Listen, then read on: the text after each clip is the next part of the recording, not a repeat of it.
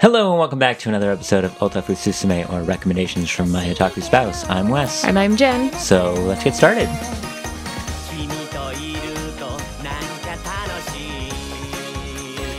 So we are back. Today we are going to be venturing into the world of video games. Woo! Video games! Brand new, kind of. But not. But not. Switch game came out that I was very excited for as soon as I saw the trailer. It's the remake of Link's Awakening. Link's Awakening. I was about to say Link to the Past. Wrong game. I mean, they're all the same. Excuse me. This coming from the woman who's only played Minish Cap and Phantom Hourglass. Phantom Hourglass. No, I've played Breath of the Wild as well. I suppose you have. Breath of the Yeah, Wild. and they're all the same.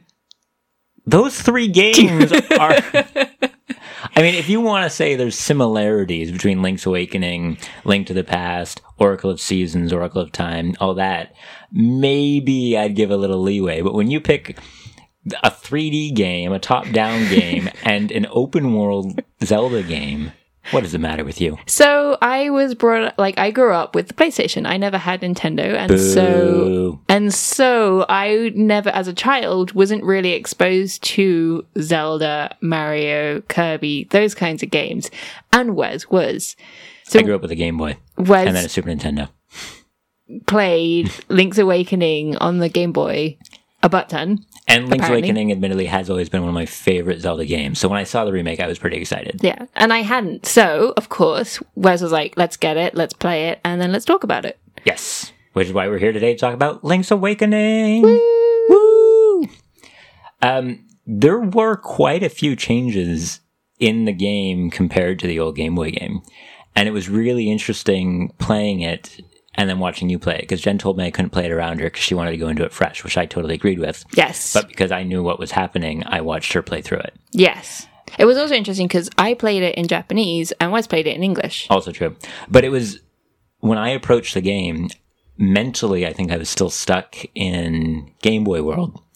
And so I was doing things that were limitations on the Game Boy that weren't limitations on the Switch. So then when I watched you play it, and you'd attack puzzles in different ways without that mental block in your way, that I was going, oh, I didn't know you could do that. I remember specifically there's a gap that you had to get across, and you just turned around and fired your hook shot at a diagonal and zipped across the gap, and I was going, that's not how you do that puzzle. You can't fire a hook shot diagonally. What's going on here? There was one where I think I accidentally broke the game by jumping. I did like a button puzzle, but I did it way earlier than you were supposed to do it. I guessed completely by chance how to do it, and you were like, you shouldn't have been able to do that just because I think I found a slight bug in the game. It was in Angler's Cave, and there's the bit with the glowy stones. Yeah. And you made a jump that you weren't supposed to be able to jump that far. Well, you didn't even make the jump. I didn't make the jump. But the game still counted you as landing on the platform. Yeah. So I managed to unlock that section of the game way earlier, which threw me off the pacing for the which kind of screwed up the rest of the dungeon, because you're like, wait, I already have this. How do I do this? And it's like, you're not supposed to have that yet. So there is some interesting changes by adding, because in the original Game Boy game, you went up, down, left, and right. There were no diagonals. And that definitely brought some changes to the game. The shield became a lot more powerful. In the original game, you had to block the direction attacks were coming. And in this game, when they're giving you 8 directions of shield, there was puzzles that you could solve just by standing in a corner and putting out your shield, and nothing could hurt you, where you couldn't do that in the original game. So that there was definitely some interesting change, there is some minor things too, like when you throw bottles into bottles, they break now as opposed to just the bottle you've thrown breaking. But there was, by changing it into an 8-direction way, there were some big changes that I didn't pick up on, because I'm going, oh yeah, in the Game Boy you can go up, down, left, and right, so it's going to be the same, right? So you were still moving up, down, left, and right, and not really diagonal so much? Yeah. Huh. How many times did you clear Link's Awakening when you had the Game Boy? I have no idea. So a number of times? A number of times. Well, you wouldn't have found it, because watching you, I saw you die. Wait, what? You died in the game. Yeah, I died. I died twice. Yes. If you beat the game without dying, the ending cutscene is slightly different. Oh, that's what you meant by the secret ending. That's what I meant by it. There's a slight difference to the ending, but you have to beat the game without dying. Oh, how do you do that? you'd play it like I played it, and you beat the game without dying. Multiple times. Fair enough. No, I mean, the first time I played the game, I died multiple times. Then someone had told me that, so I had to go back and replay the game until I beat it without dying. And so when I played it this time, I just made sure to do that again because I wanted to see what it looked like, updated and all that good stuff. But, so yeah, I played it enough that I could do that again in a new system, all that, blah, blah, blah, blah, blah, blah. And then there was other changes. They added a bunch more secret seashells. They added in more heart containers, things like that. What were there any other like big changes that you thought from the 3DS, not 3DS, DERP, the Game Boy version? I mean, the biggest change is, of course, going to be you're not on a Game Boy and you're not stuck with 2 buttons anymore. Oh yeah, it did only have 2 buttons. In the Game Boy, you have 2 buttons, and you always have to choose which items are on those 2 buttons. And that includes things like your shield and your sword. Oh. Whereas on the Switch, you always have your shield equipped, you always have your sword equipped, and once you unlock them, you always have the power bracelet and the Pegasus boots equipped. Any point in the Switch game, you can just hold the L button to dash across the screen. Yes.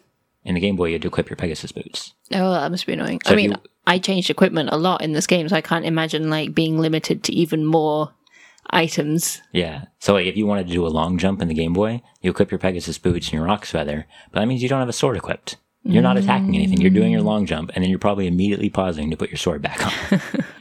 I can see why they made the quality of life improvement then. Definitely. But on that thing, I think some of the quality of life improvements negatively impacted the game. Oh, like and what? I think that from watching you play it. Oh, like what? In the original Game Boy game, so there's the warp points. Yes. And they made 2 changes to the warp points, one of which I agreed with and one of which I disagreed with. In the original Game Boy game, when you went into a warp point, it just warped you to the next one. You didn't control which one it went to, so if you wanted to continue warping around the map, you just kept stepping on the warp point. Oh god, that would be so annoying. So, like, if you wanted to go, I don't remember the exact order, but it went like the plains to the foothills to Animal Village to Dungeon 8 or something like that. And so if you wanted to go to the next one, you just had to keep warping around the circle. But there was also only 4 warp points. So being able to change it to now when you go into a warp point, you choose where to warp to, I think that was a very positive change. The negative thing, and a lot of people are going to disagree with me with, I know I've seen a review that already called this out as a great change online, is I think they added in too many warp points.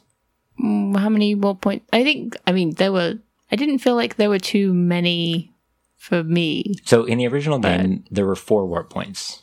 Ouch. There was... And there like 8 or 9 in this one? Well, that's... I guess technically there's a 5th warp point that you can only get to when you use the ocarina to get to Mumbo's Pond.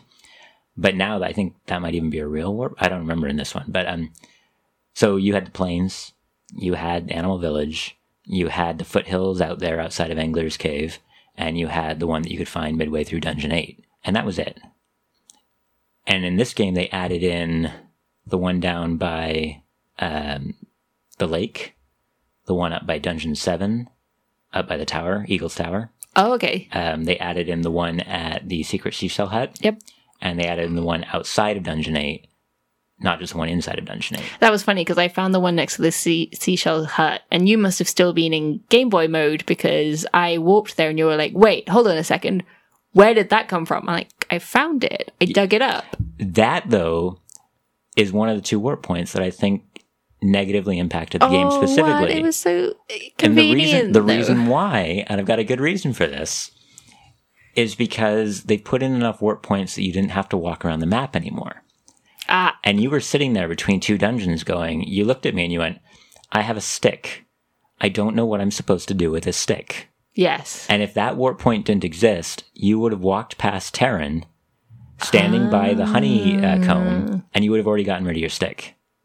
Oh, that's why. But because you'd unlocked that warp point, I didn't have to walk that way anymore. You never had to walk across the prairie anymore. And so you had a stick forever not knowing what to do with it. Yeah, I did. And that was a problem. I didn't get that item till the end of the game. Another problem, which came later, which was the one at Eagle's Eyrie. Sorry, there's going to be spoilers in this review. Slightly. Well, I mean, it's not like you're spoiling the story. There isn't really much of one. It's true. But the other, like the one with Eagle's Eyrie, though, is you'd already unlocked that, because I saw it on your map, before you got to Dungeon 7. Yes. And so when you had to go to Dungeon 7, you just warped back up there, and then you couldn't figure out how to get in. I remember you told me you had to figure it out. Yeah. I had to look it up. If you'd been exploring the hills at that point, as opposed to warping back to the tower, you would have found the dude in the chicken hut who would have been like, oh, did you know that back in the old days, chickens and roosters could fly?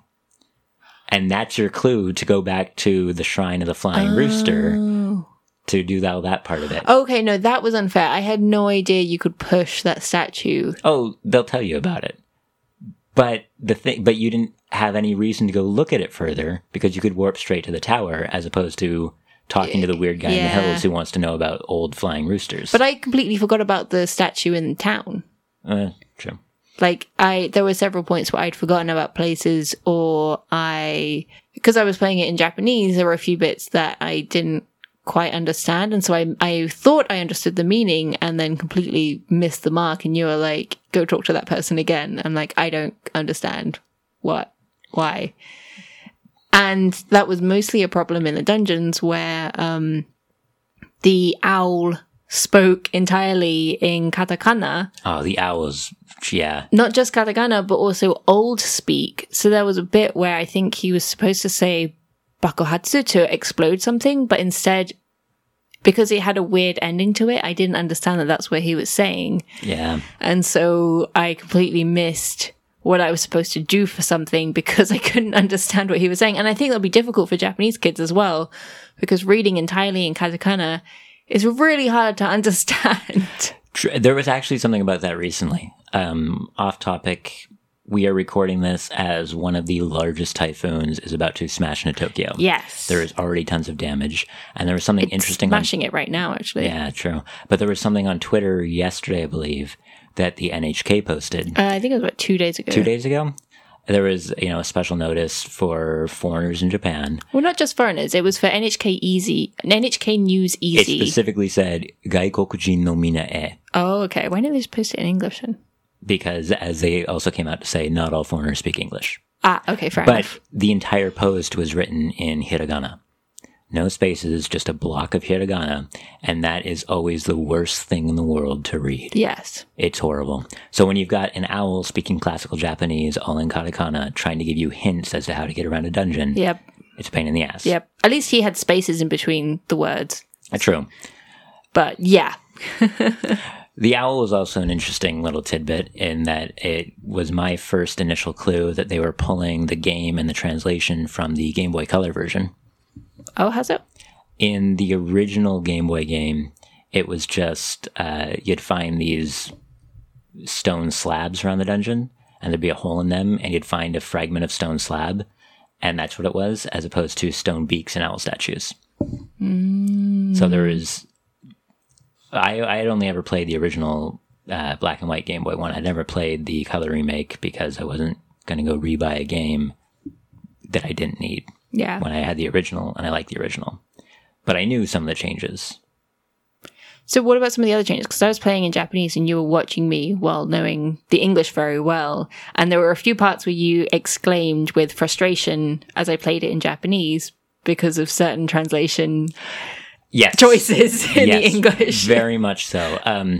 I guess on a minor level, one thing that I thought that the English did really well, which again, I know some people are disagreeing with me because you liked a tweet recently where someone was saying, oh, they stuck to the old English or the old Game Boy translation, and I don't think that's very good. I'd never played the original English, so I just assumed that they were speaking from experience. They might. Like, I don't know this person on Twitter. I think that the translation works really well for the game.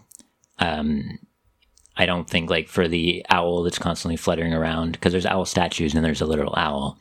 And the owl, they don't overdo anything to try to make him sound old and archaic or anything. Or when Old Man Elrira talks to you on the phone, they kind of give him an old-timey voice, yeehaw, and all that. But they don't overdo it or anything.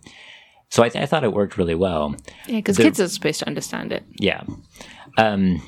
I think a great change in the English translation is that I noticed every dungeon you were in is whenever you'd pick up the key to the boss room, you'd be like, you got the key to the boss room, blah, blah, blah, blah, blah. And in the English translation, all the bosses are named nightmares. Oh. Which, as the Japanese title for the game is Yume Omiru Shima, or the island Dreams, or however it's translated. Obviously in English it's Link's Awakening. Yeah, and but I think it's the Island of Dream. Yeah. Yeah. But the whole thing has, a dream and a sleep kind of theme going through it. And so having the bosses be nightmares that you're fighting while sleeping, I thought worked really well. Because in Japanese they just call them boss. Yeah, it's literally just bossu. Yeah, because that's the whole Boss Keys, like the whole great series on YouTube called Boss Keys, which everyone should totally go watch. By Game Maker's Toolkit. They're great. Definitely watch them.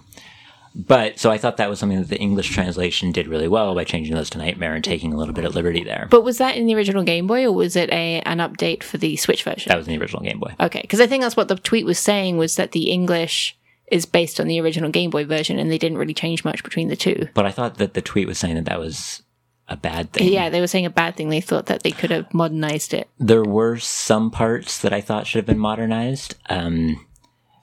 In every dungeon, you get a compass. There's 2 items in every dungeon, a map and a compass. And the map shows you the dungeon layout, and the compass tells you where chests are hidden. As well as where you are. And one of the things that the compass also does is it makes a sound when you walk into a room where a key is hidden. And in the original Game Boy, and in this game, they didn't change it. Every time you get the compass, it tells you, this compass comes with a new feature. A tone will sound when you enter a room where a key is hidden. That is true. And it annoys the heck out of me. Because you've already told me that. I know it. Well, in the original Game Boy, it makes sense. Yeah. Because you're working with a fixed budget of space. And so there's going to be like one message in the code that says, when you get a compass, play this message. So that makes sense to me because you've got your fixed ROM size. With a game like this, you don't have that anymore. You've got as much space as fits on an SD card, and you can put in 2 messages. That's true, but we don't know if behind the scenes they were pulling from one line or the same line repeated multiple times. But I think that's part of what annoyed me is I don't think you need to do that anymore because they reprogrammed this whole game from scratch. Yes. There is probably they could have easily programmed in an extra line for each dungeon. There was no code in here that came from the original Game Boy. Except for, I guess, the text, kind of, maybe, I don't know. But the other thing that annoyed me about it is when the Game Boy game came out, that was a new feature for the compass. There had been 3 Zelda games before that, 2 on the NES, 1 on the SNES, and the compass didn't do that in those games.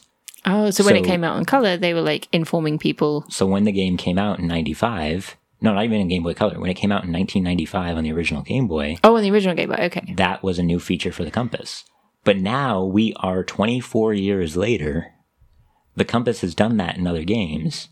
It's not a new feature anymore, either for Link or for the players. Oh, so what they should have said is rather than saying it's a new feature, they should have just said, oh, it also does this. Yeah, I think you should just remove that entirely.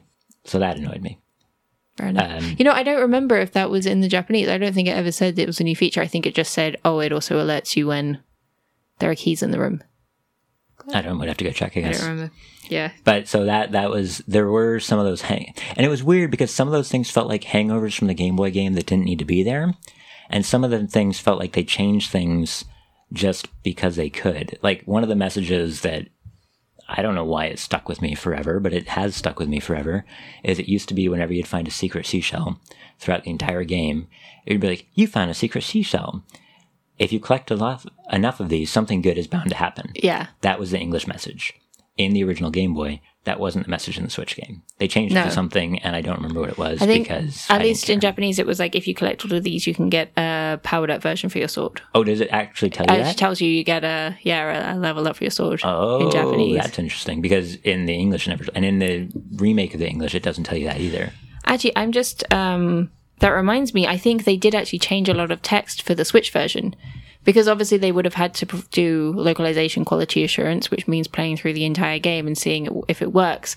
And it seems like if you are interested in how the original Game Boy and the Japanese versus English translation kind of changed between the two, you should definitely check out Liz Bushhouse on Twitter at LIZBUSHOUS,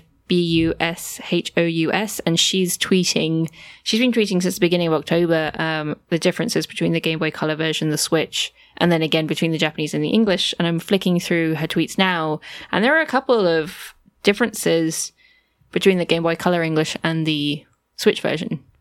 So it seems like they did update it slightly, but not too much, so that old fans wouldn't notice. Yeah, I didn't notice. I mean, except for some of the standout ones, like the changing for the secret seashells. Yeah. But just in everyday conversation. They did change the old lady with the broom. Oh, did they? Yeah. She's back to saying Yahoo! Oh, in English? Yeah. Oh, okay. They removed Yahoo in one of the versions. I don't remember if it was the original.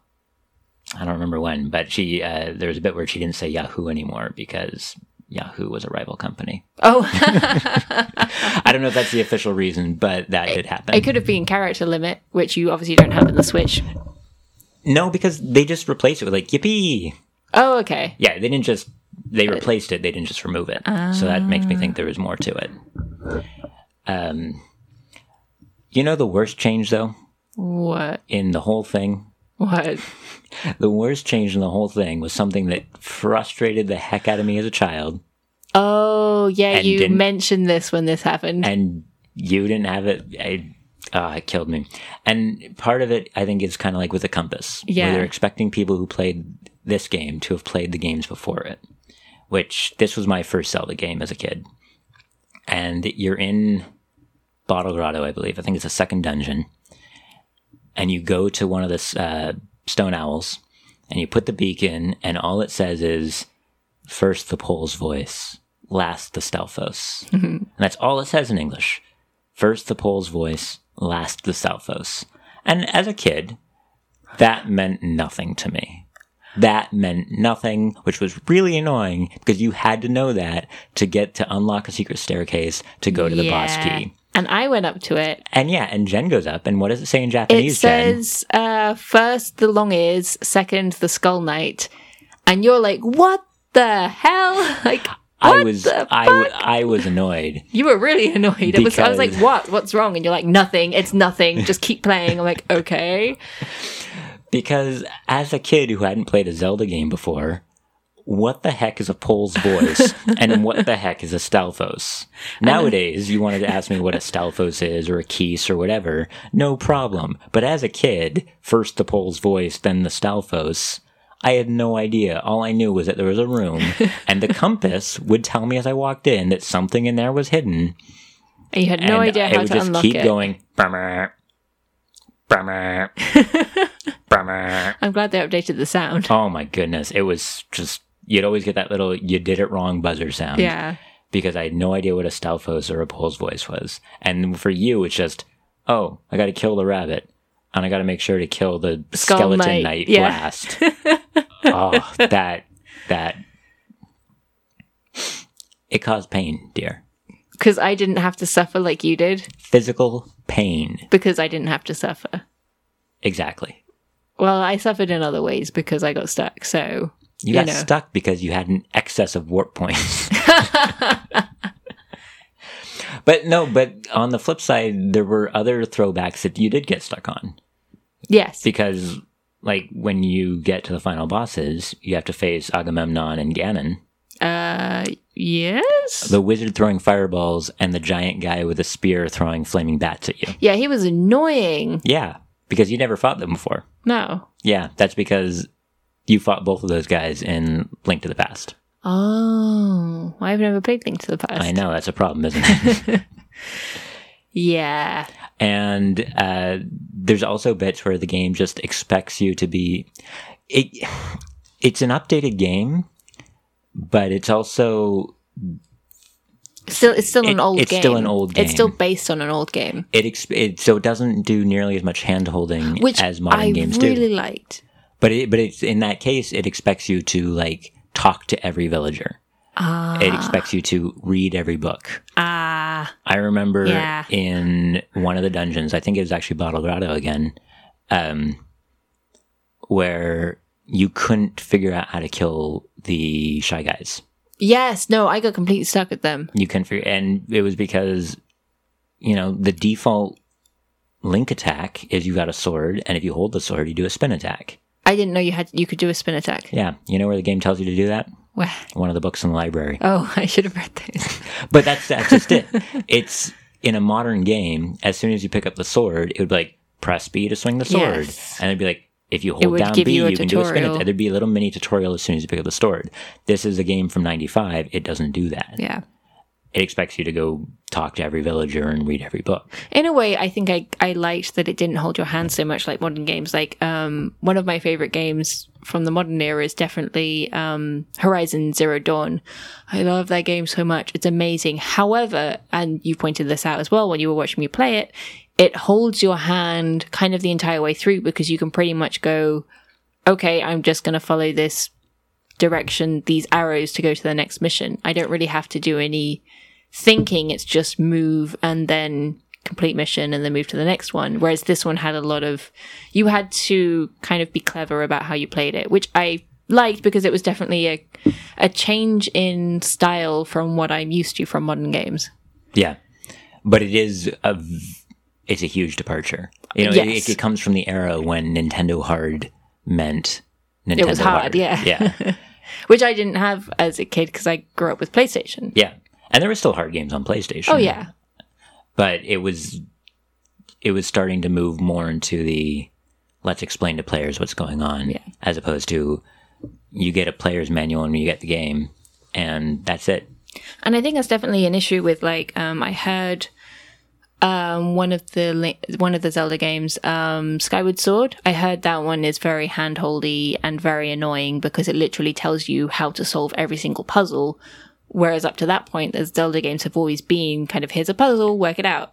Yeah. And, you know, one of the long-standing Zelda memes is always, hey, listen! And that came from Ocarina of Time and the little fairy that would fly around you and be like, hey, listen! Oh, maybe that was one that hold your hand. No, Skyward Sword is the one that's known to do it too much. But Ocarina of Time is the one where it's like, hey, you picked up a boomerang in this dungeon. Hey, listen, if you throw it at the boss, and you're like, shut up. Shut up. That's actually the problem with a certain company's video games where they have like hour-long tutorials and it's so annoying, even in their mobile games. I'm not going to say what company it is, but it's like, oh my God, I get it. It's like, why are these tutorials so annoyingly long? They don't need to be this long. Jesus Christ. Like, let your players have a little bit of freedom to explore. Yes, and work it out. Yeah. Although on the flip side, I watched a YouTube video recently where this guy, I need to show it to you. I haven't showed it to you yet. His wife has never played video games before, and so he sits her down and she plays, I think, like 8 different games. Okay. And he watches her to see how she tackles certain things. And because she has literally no gaming kind of vocabulary, no gaming knowledge, kind of similar to how I had no previous Zelda experience besides a few games which I played like over a decade ago, I struggled with certain parts that to you were common sense. And so it was interesting watching this YouTube video because to her, like, she had no idea, whereas to him, he was like common sense. And I think one of the ones was Mario 2.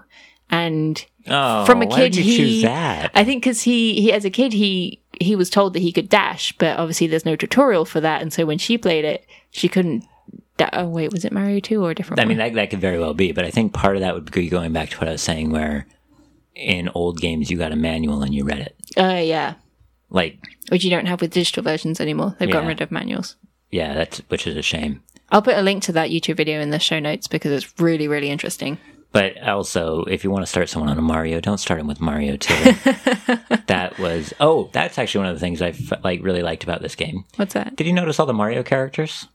Yeah, I did. What was that in the original? Like the ones and the Chom Choms? Is that what they're called? Chain Chomps. Chain Chomps, okay. Yeah, there's Chain Chomps, Goombas, and the little mushrooms, Piranha Plants, Shy Guys. I can't remember what their official name is, but little fireballs that kind of pop up out of the ground. They're from Mario? That's from Mario. Mario was in the game, except for they called him Terran. Wait, what? Luigi was...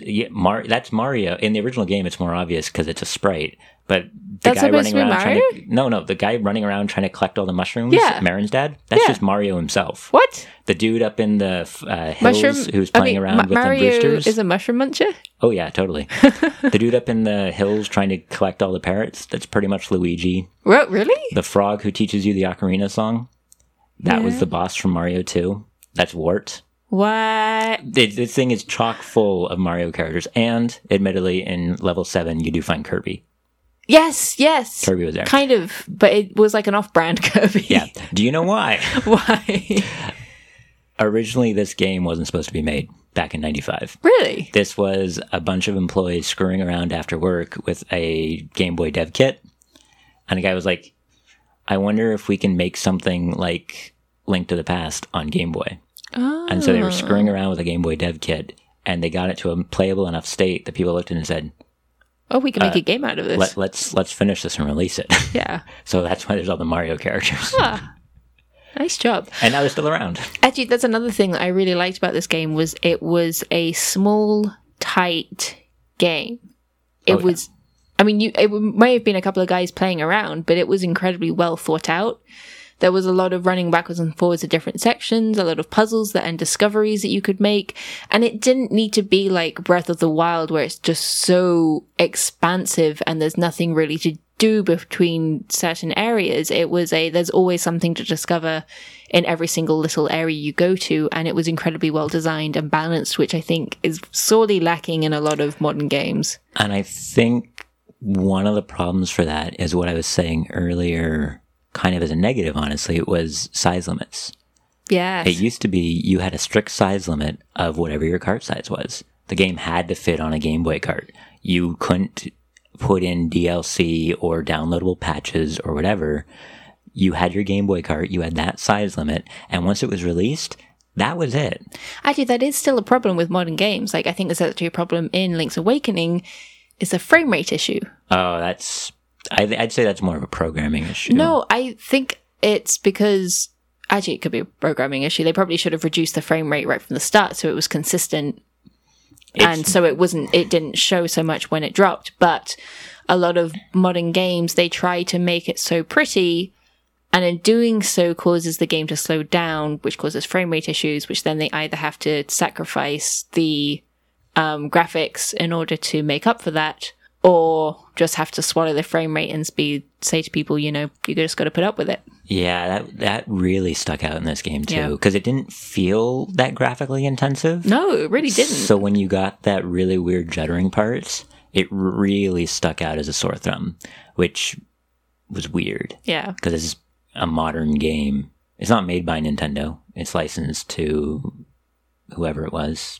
I mean, it was probably made by a third party. Yeah, it was 100%. Nintendo. It was made by the crew that did the remakes of Ocarina of Time and Majora's Mask for 3DS. Ah. And then this one wasn't. I mean, it was a remake, but it wasn't just a remaster. It was building it from scratch, whereas the other ones were remasters. That is happening a lot now. Is companies are hiring smaller developers in order to remake their older games, and it more often than not works really well because it's great experience for the smaller company, and the bigger company make huge profits off of this. Yeah, and they get their name out there. Yeah. And, I mean, despite the slowdowns also, I thought this did really well. Yes. But I do think the old style where when a game was done, it was done. Yes. I think that would kind of just... It forced companies to either make a good, tight game... Yes. Or you wind up like with E.T. for the Atari, where it's so bad you get dumped in a landfill for someone to find later. Yes. Like, it's so annoying that companies now can run their developers into the ground and then release a game that's full of bugs and then come out with a one-day patch that people have to download. So many games have day zero or day one patches just because the game isn't actually ready for them to hit whatever deadline they had. And it's like, why didn't you either schedule it properly or, what about people who don't have the internet? It's still a thing. Yeah. And admittedly, this is a little bit, we are a little bit wrong. So if you want to disagree with me, put it in the comments, but I'm also going to try to address your complaint right now. There were 1.0 and 1.1 and 1.2 versions of old games, but they never told anyone. They just make sure the next batch of carts that were pressed didn't have a bug from the old one and stuck it out there. Yeah. So actually, I've been watching some speedrunning lately. And there are people who talk about if you're going to speedrun Link to A Link to the Past, you want to make sure to get the Japanese 1.0 cart because it's got a couple of tricks you can do that were patched out later. So there were things like that, but it was done so seamlessly that the end user never really noticed. Yeah, because by the time the people who get the first edition play it through and then it gets patched and they don't realize it's being patched because they're not going to play it again. You're not going to go buy it. Or they're not going to rebuy it, yeah. And the games themselves were never that broken to really stand out. And because if they knew they had to get a working game before they released it. Yeah. which developers don't have to do anymore. Nope. You've got endless hard drive space. Not endless, but it feels like it at Yeah. times. Like when you go like, oh, I'm going to get this game, and then you have a day zero patch that's 45 gigabytes. It's like, you just replaced everything that was on the disk. What's the point of me having this? Or like a patch that's 6 months late and it's like a 1.5 gig patch for the 3DS. Yeah. Not that I've had experience with that. So, yeah, I really do think that some of the old qualities coming through in this game, despite the fact it's a modern release, are things that modern developers should look for and try to emulate. Which I think is something that modern indie games are doing, which is probably why we're having a big boom with indie games nowadays, is that modern indie games are definitely copying the old pixel games, like either Metroidvania or the Zelda or Mario. Those kind of games are definitely heavily inspired, and so a lot of modern indie games are always going to be the not pixelated ones. Like, maybe the adult ones are going to be pixelated, but I mean the pixel games. You kind of get two categories of it though, because you get the ones like Celeste, or I've forgotten the name of it, but the one where it's kind of a 2D puzzler where you can wind back time.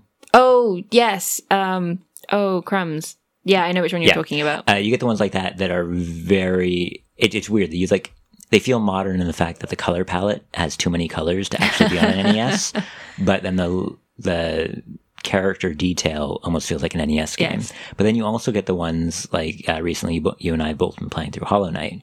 Yeah. Hollow Knight is an absolutely gorgeous, so beautiful. The music and the art, but it's still all 2D. Yep. You know, it's 2D, but it's actually developed on Unreal Engine and was developed on a 3D platform. So it's technically 3D, but you're playing it on a 2D spectrum. Wow. Yeah, I have to show you a video of how they animated it. It's really cool. That's cool. I'll put it in the show notes. but I think, honestly, something like that, I think, looks better in the end product than something like Bloodstained.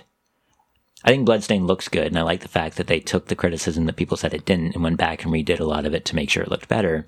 But I still think that an incredibly clean sprite-based 2D game looks better than a... Well, I think it's because it was made by obviously the original developer of Symphony of the Night. So he was working off what he already knows, whereas games like Hollow Knight and Celeste are taking inspiration from those older games and putting their own spin on them. True. But I do think when you look at games like this and that, there is a lot of those indie games that are drawing heavy influence from the SNES period and such. But have you noticed how they never draw inspiration from like the PlayStation 1 era? What? You mean nobody wants to make FF7 again? No. Oh, wait. Well, technically no one wanted to do that, which is why it took them so long to actually find developers who would do it, and they ended up doing it in-house anyway. And when they made FF7, they just said, oh, what if it looked like FF15? We're not actually going to make the characters look like the old FF7 characters. No, because nobody wants to make clunky PlayStation 1 era polygon like models with the pointy triangle boobs from Tomb Raider. Hey, those were hot back in the day. Back in the day. Or like flat-faced Cloud. Yeah. I mean, I guess times have moved on, and we're all grateful for it. And yet, times haven't moved on because we're all still got hard nostalgia boners for the old pixel games. Like, to some extent. I really do prefer... You always kind of look at the past through rose-tinted glasses. Oh, yeah. And so, like, when you go back and replay some of these old games, you're like, oh, is this actually what it looked like? Because it's not how you remember it. Like, your mind... that was cutting edge for the time. So your mind remembers, oh, it was cutting edge, it was so cool. And you go back and you play it and you're like, oh, wait a minute. Yeah, it's kind of like the remastered Final Fantasy VIII with the, wow, you're the hottest guy in the room, and his, like, somebody zoomed in on his face and it's like... A pixel mess. Yeah. And then they remastered it and he actually has a face. Yeah. Like, that's like... Or the ugly guy in Final Fantasy remaster IX. Is what you remember, but really it was the pixel. Wait, the ugly guy in 9? Yeah, one of the thieves is always called Ugly. One of the thieves in the crew. Yeah. Yeah, but you never really saw anything. He looked the same as everyone else because it was just a pixel mess. It wasn't a pixel mess. Final Fantasy IX is a beautiful game, and I won't have you slandering it. But this is what exactly I'm saying. It's wonderful, and these rose-tinted glasses make everything better. Don't ruin my childhood.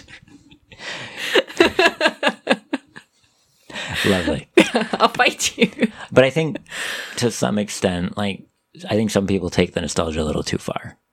Like, when I see videos of Celeste, it is, to me, it's a little bit off-putting with, I think they've gone a little too retro on it. I think we need to play it.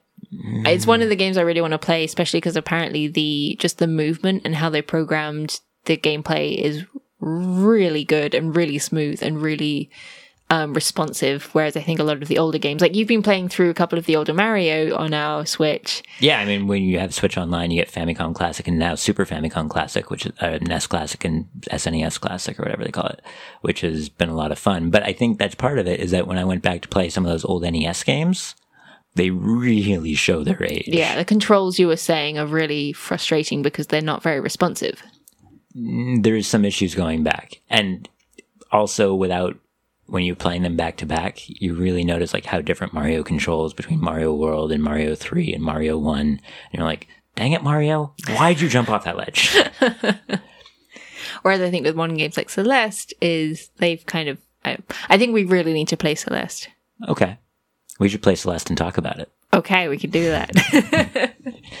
We could kind of actually probably do an episode on just a lot of these modern 2D things, because we're both playing through Hollow Knight. Mm-hmm. You just picked up Ori and the Blind Forest for Switch. Yeah. We want to play Celeste. Well, Ori and the Blind Forest is a 2D it would be 2D side-scroller. That's kind of Metroidvania Shadow Now, I think. I don't know. I haven't played it. I need to play it. We'll have to play it and talk about it. Yeah. What a shame. But to get back on topic, Link's Awakening. Do you think you saw some of what made it one of my favorite games? Yes. 100%. I mean, I could imagine playing that on the Game Boy in the back of the car on like a road trip for several hours. Like, I kind of wish I'd gotten it on color, because I think that would have been a really good game to play back then. And so I'm really glad that they came out with the remake of it, because I think my coworker was saying like it's a shame that they remade it because it's not what he remembered. But I said, well, if they hadn't remade it, I would have never played it, because I'm not going to go back and play this old Game Boy Color game, because I have so many new games to play now. I have so many other games that I want to go through. And even if I wanted to go back and play it, I probably wouldn't. So I'm really glad that they went ahead and remade it. I mentioned earlier that, the same crew redid Ocarina of Time and Majora's Mask on 3DS. Yeah, I really want to get those and play them. Do you think you'd be more likely to play them if they re-release those remastered versions on Switch? Yes. Yeah, 100%.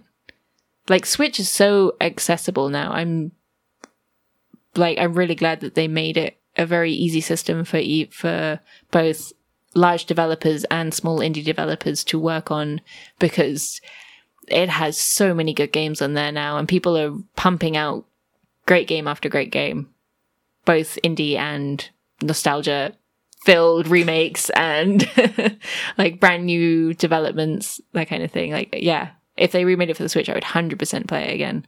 Well, I'm pretty sure Nintendo's not listening to our podcast, but it would be nice if it showed up. Yes. Do you have any closing thoughts on this or anything we talked about? No, I think it's a shame that one thing with the modern era is the internet. And so when I did get stuck, I admit I looked a few things up that I probably shouldn't have, because I got impatient.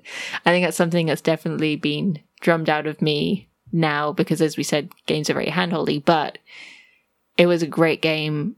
It was a tightly designed game, and it was so much fun. I really, really enjoyed it. So I'm grateful that you had me play it. Yay! Victory! Oh, sorry. Do. Well, thank you for listening to another episode of Otafu Susume, or Recommendations for My Otaku Spouse. You can find us on Twitter at AnnieBrosCreative, as well as on the website AnnieBrosCreative.com. And you could also find some of our sister podcasts there, Real Japan, where they review live-action film versions of anime, manga, and I guess the Prime Animos, which kind of just talks about just anime that's out right now and just general anime themes.